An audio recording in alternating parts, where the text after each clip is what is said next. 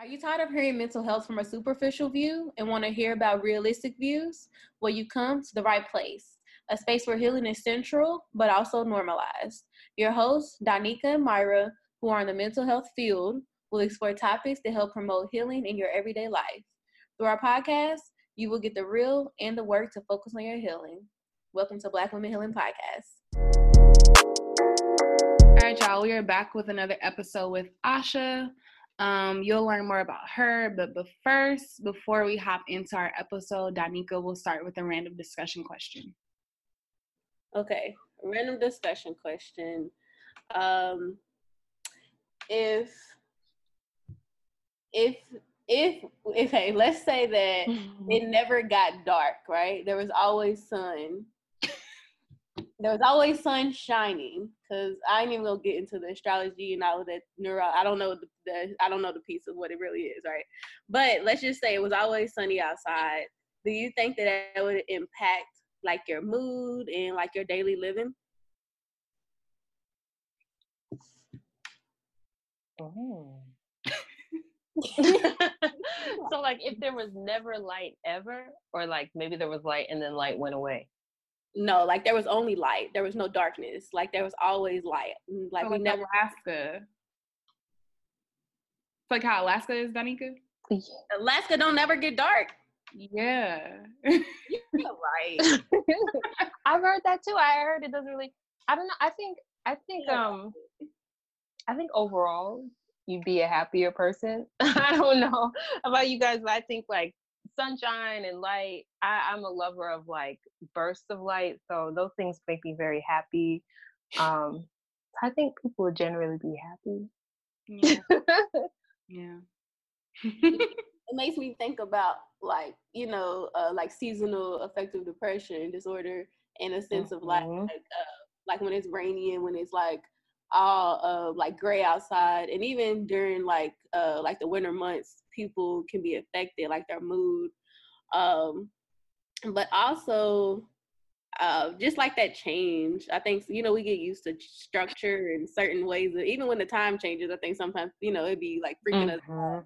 So I think it'll be some positives, like you're saying, for people's mood, those who like really need, we all need light and like sunshine. Supposedly it helps with like endorphins and our serotonins and all of that stuff, but I don't know, so I ain't gonna lie, y'all kind of like the nighttime sometimes. I don't know, like it's certain things I think about. Like I like to go see like drive-through movies. I don't want to see it in the daytime. I'm just just thinking of stuff that I'm like, no, I actually would rather, like, nighttime fits better for certain things. Mm-hmm. Most definitely. Yeah. Okay, yeah, so that was very random, y'all. It was like off the brain. I can tell. I can let you to know Alaska was like that. I don't believe it still. I'm gonna have to do my own research. I'm not gonna play with you. It's not. It can't be. It just can't be always. It is. It's been like that. I'll have to look it up. But yes. Let me look it up. But go ahead, Myra. All right. So today's guest is Asha Boston. She is a filmmaker and community activist. Asha currently serves as a founder of nonprofit The Dinner Table Documentary and CEO of Passion Fruit Vineyard Productions, LLC, a multimedia production company that creates branded content and program development for various nonprofit and commercial entities. In June of 2016, she was honored by the Obama administration White Council for Women and Girls as a nominated changemaker at the United States of Women Summit. In January of 2019, she began a year-long fellowship at the IFP Made in New York Fellowship for her debut film series, A Time Before Kel. She most recently worked with Nike's Nike by You and Cultivator to design a limited edition Nike Air Max 270 inspired by A Time Before Kel film. Wow, that's dope. So thank you. Yeah, so can you tell us a little bit more about you, how'd you both become a filmmaker and a community activist, and whatever else you feel like we should know about you? Sure. I think community activism is in my blood. No one in my family really would I guess like identify themselves as community activists, you know, out there on the front lines protesting, or, being kind of like figures and faces of a leader and movement in different ways. But just through their actions, they are very selfless people. I come from a family that's very community oriented, that cares a lot about the well-being of those around. And so just from growing up in that environment, I don't think it kicked in until after I graduated college. Like, oh, whoa, this is what I do, and this is who I am. So for majority of my life, I was very interested in like a career in fashion, and then I decided that journalism would be it for me. It seems like a jump, but at the time, journalism felt a little bit more realistic.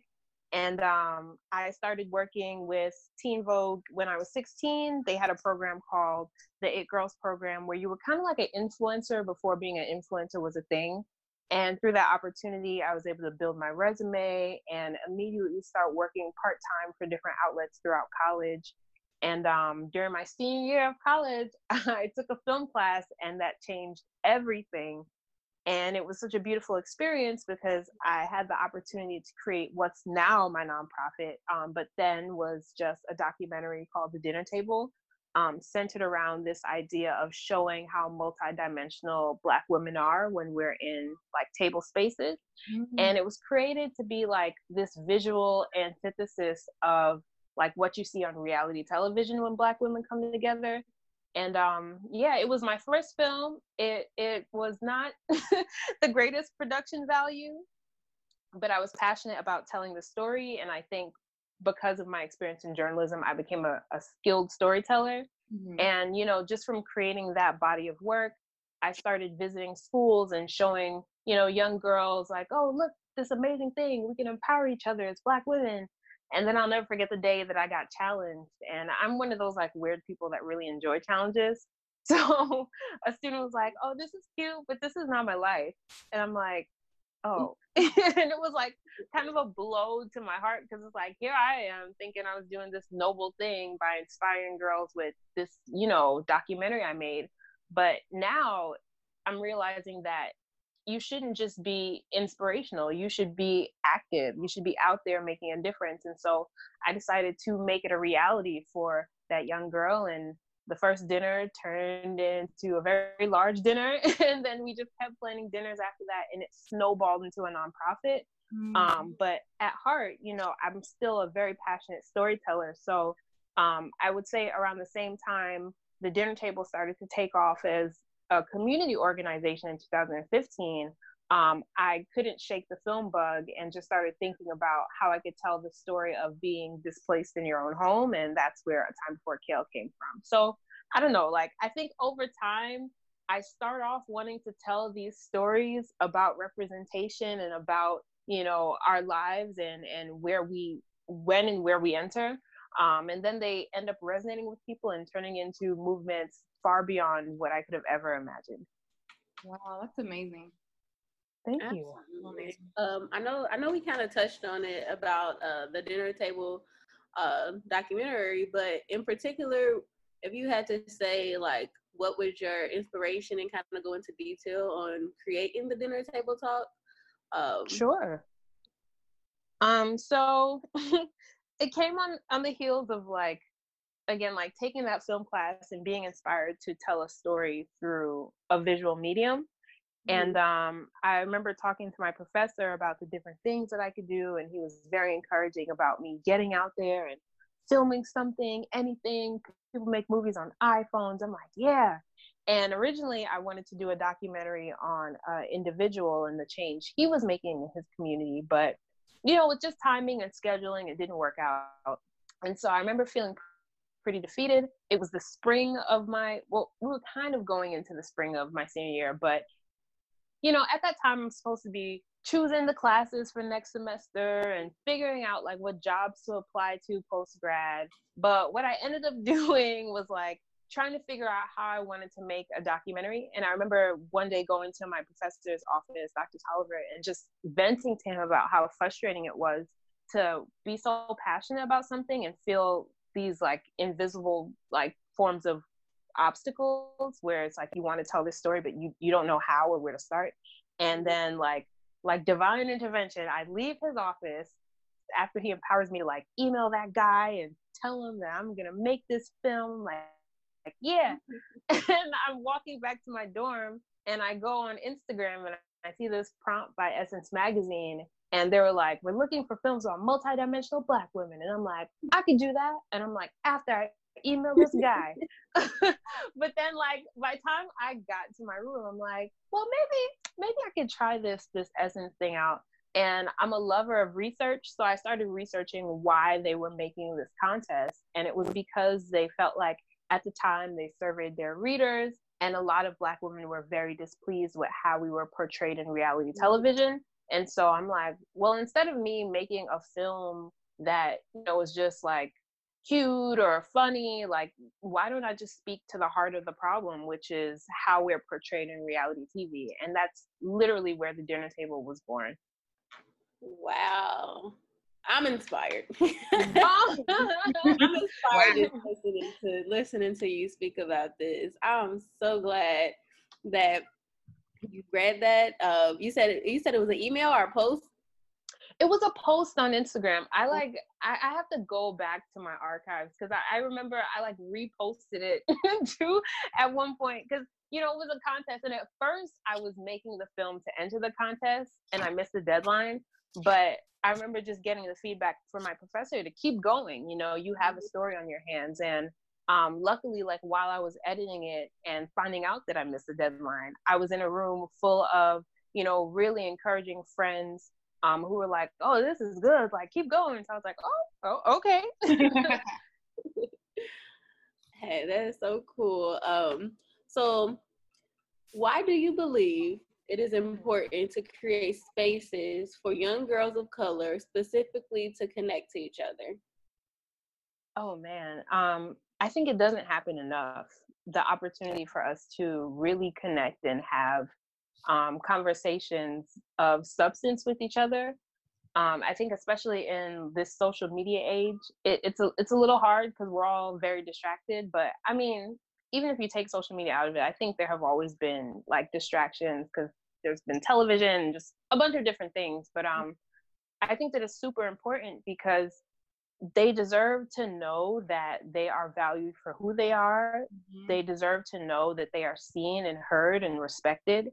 Mm-hmm. And I think that when we don't create these spaces and we just allow them to go through life like without support or feeling like they have a community behind them, it becomes a really difficult battle of self and how you know, relate to other people and how you help other people.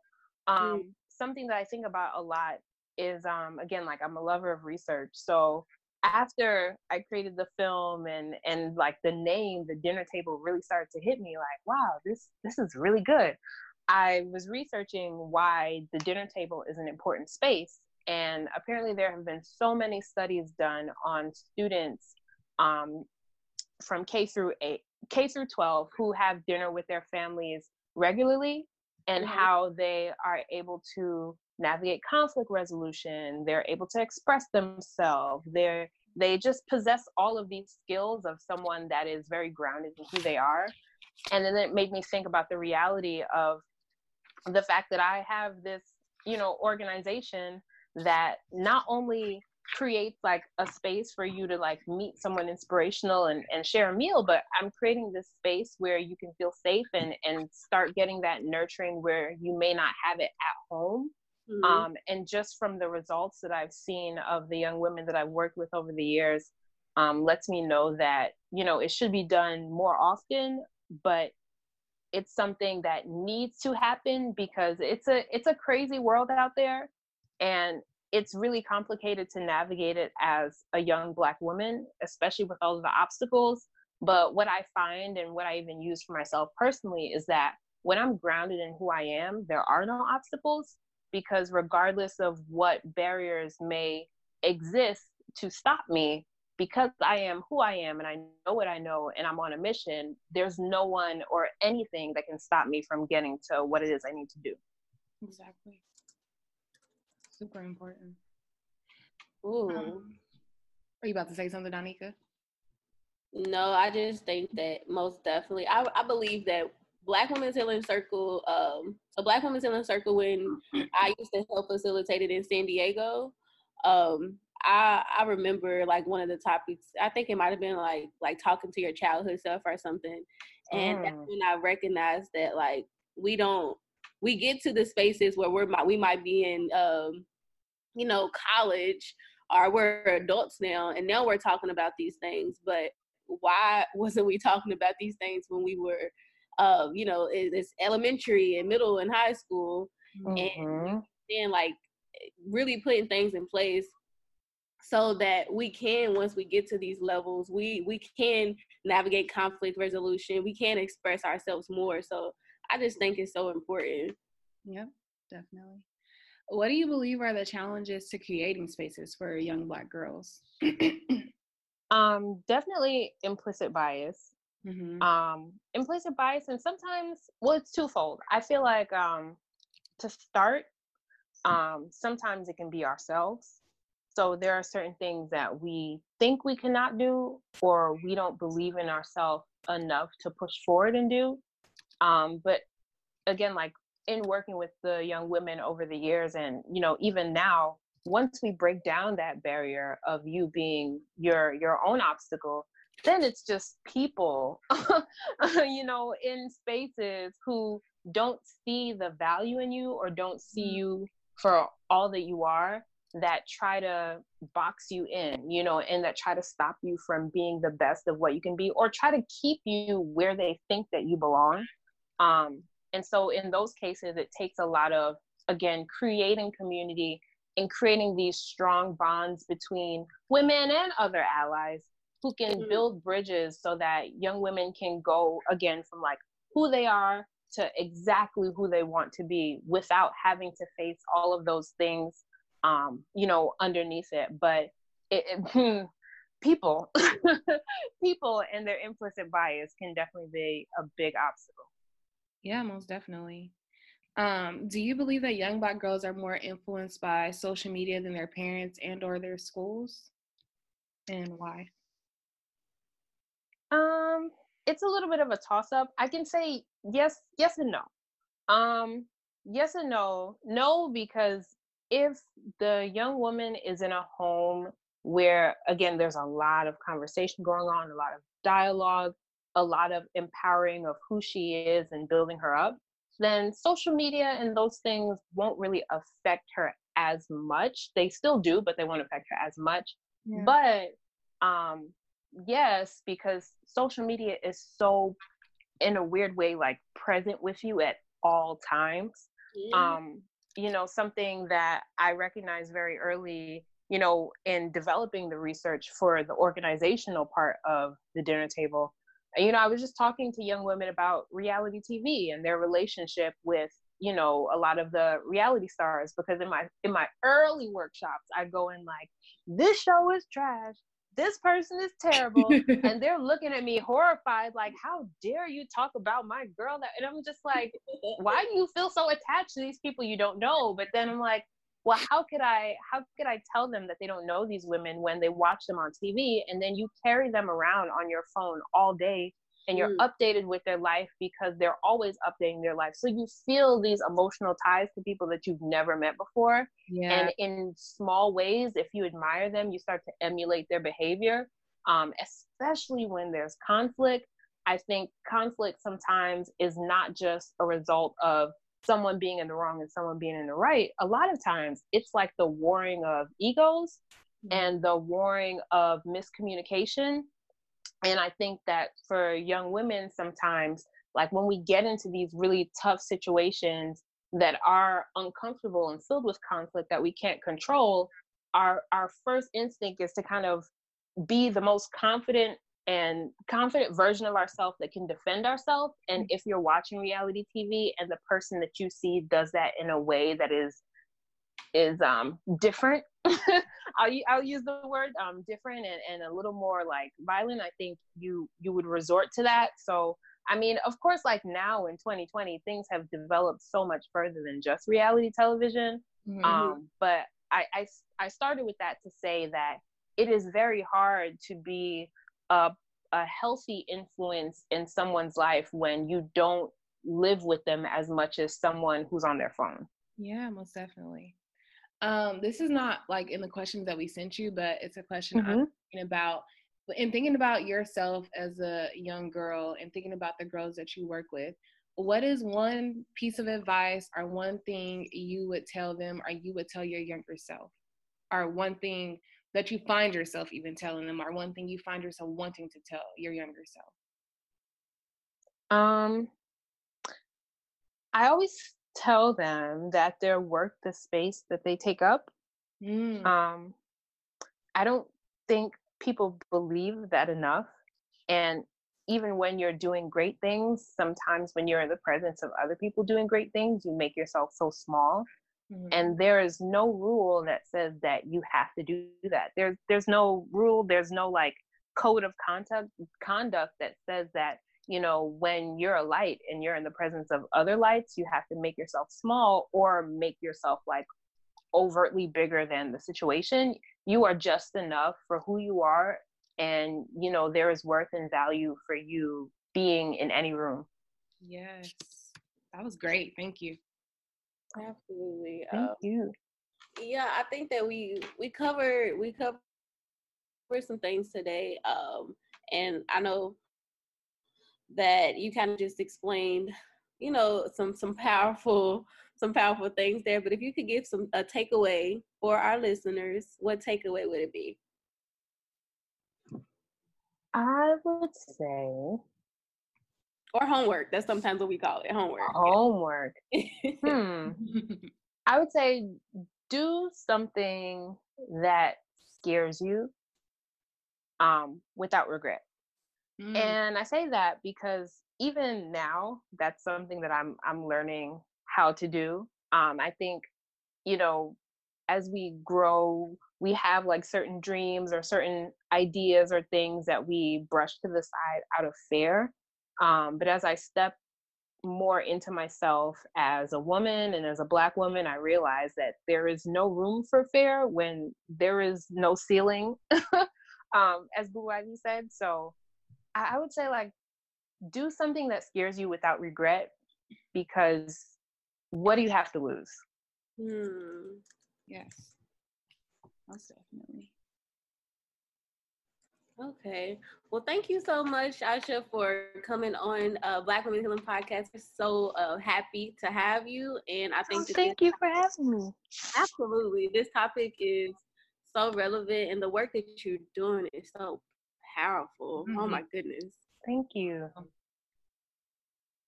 Okay. Well, you have the rest of your a good day.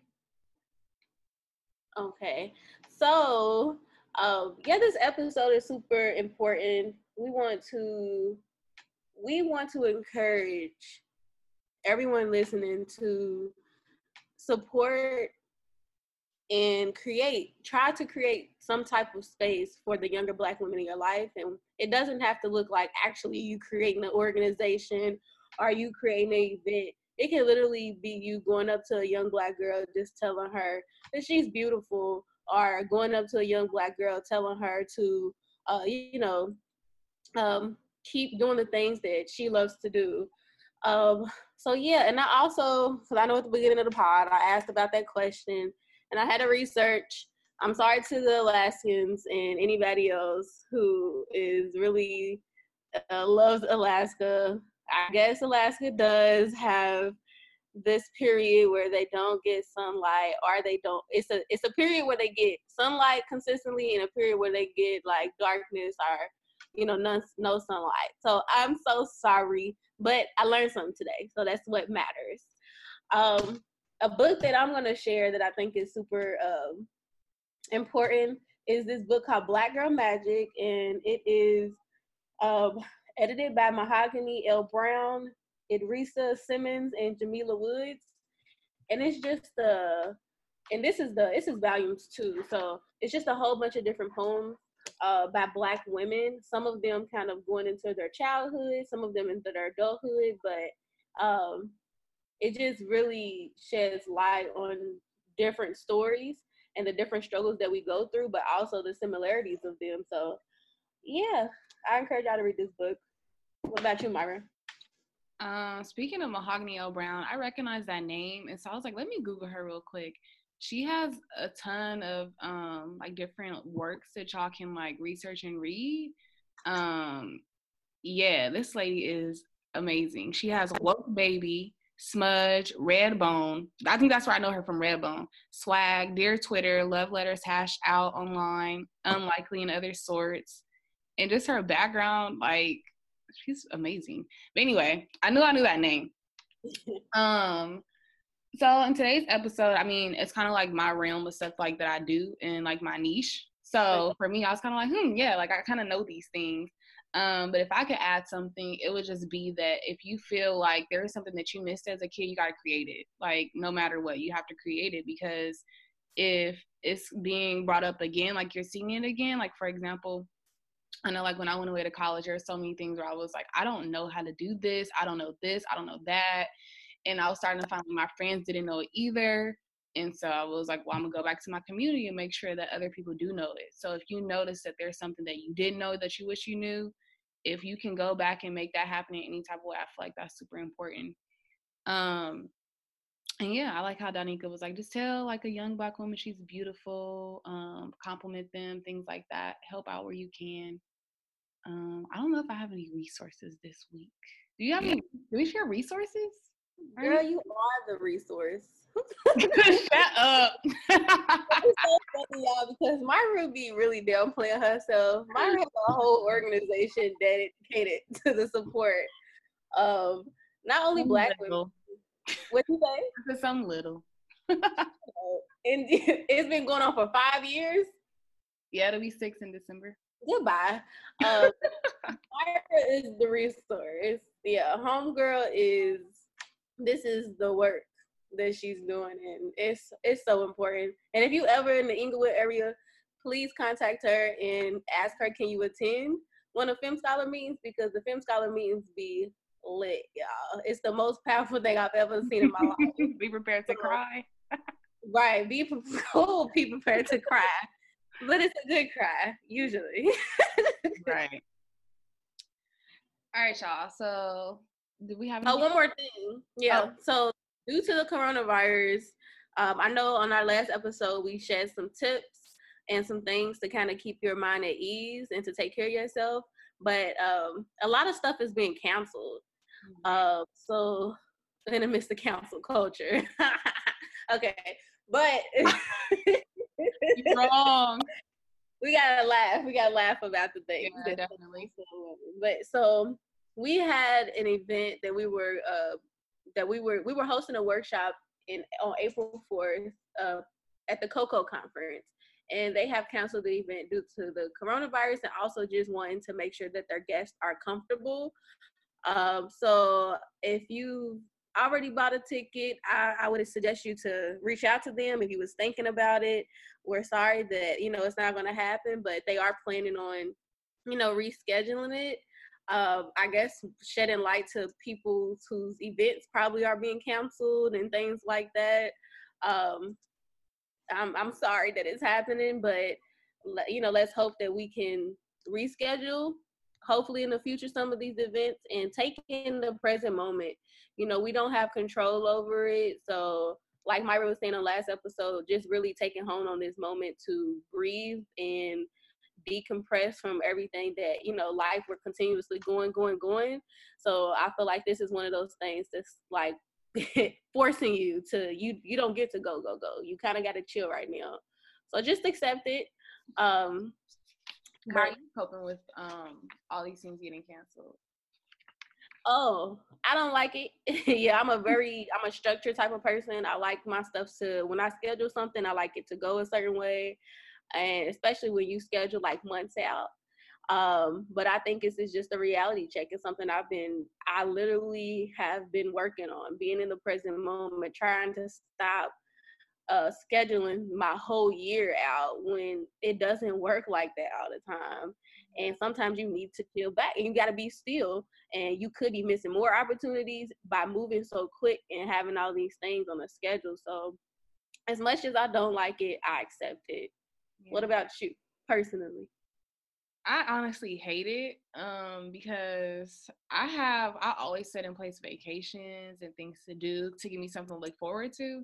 So over the past month, I was like, I'm gonna work my ass off. So I was like working extra hard for this vacation, and then now the vacation is canceled. I'm like, I ain't doing nothing. So I've been turning stuff in the day of that they're due, doing stuff when I feel like it, which is really bad. But I'm just like, this is not fair. I'm gonna do what I want to do. So everything's just been like, when I feel like doing it, how I feel like doing it. You don't like it? Oh well. It's just really bad. This is But really good for you. I've been so annoyed, but whatever. You need that because you always, like you just said, like you always doing the most. So it's kind of good. Yeah. All right, y'all. That is it for this week's episode of Black Women's Healing Pod. We look forward to engaging with y'all. Make sure you rate our podcast, leave a comment, and share with us what you want to hear about.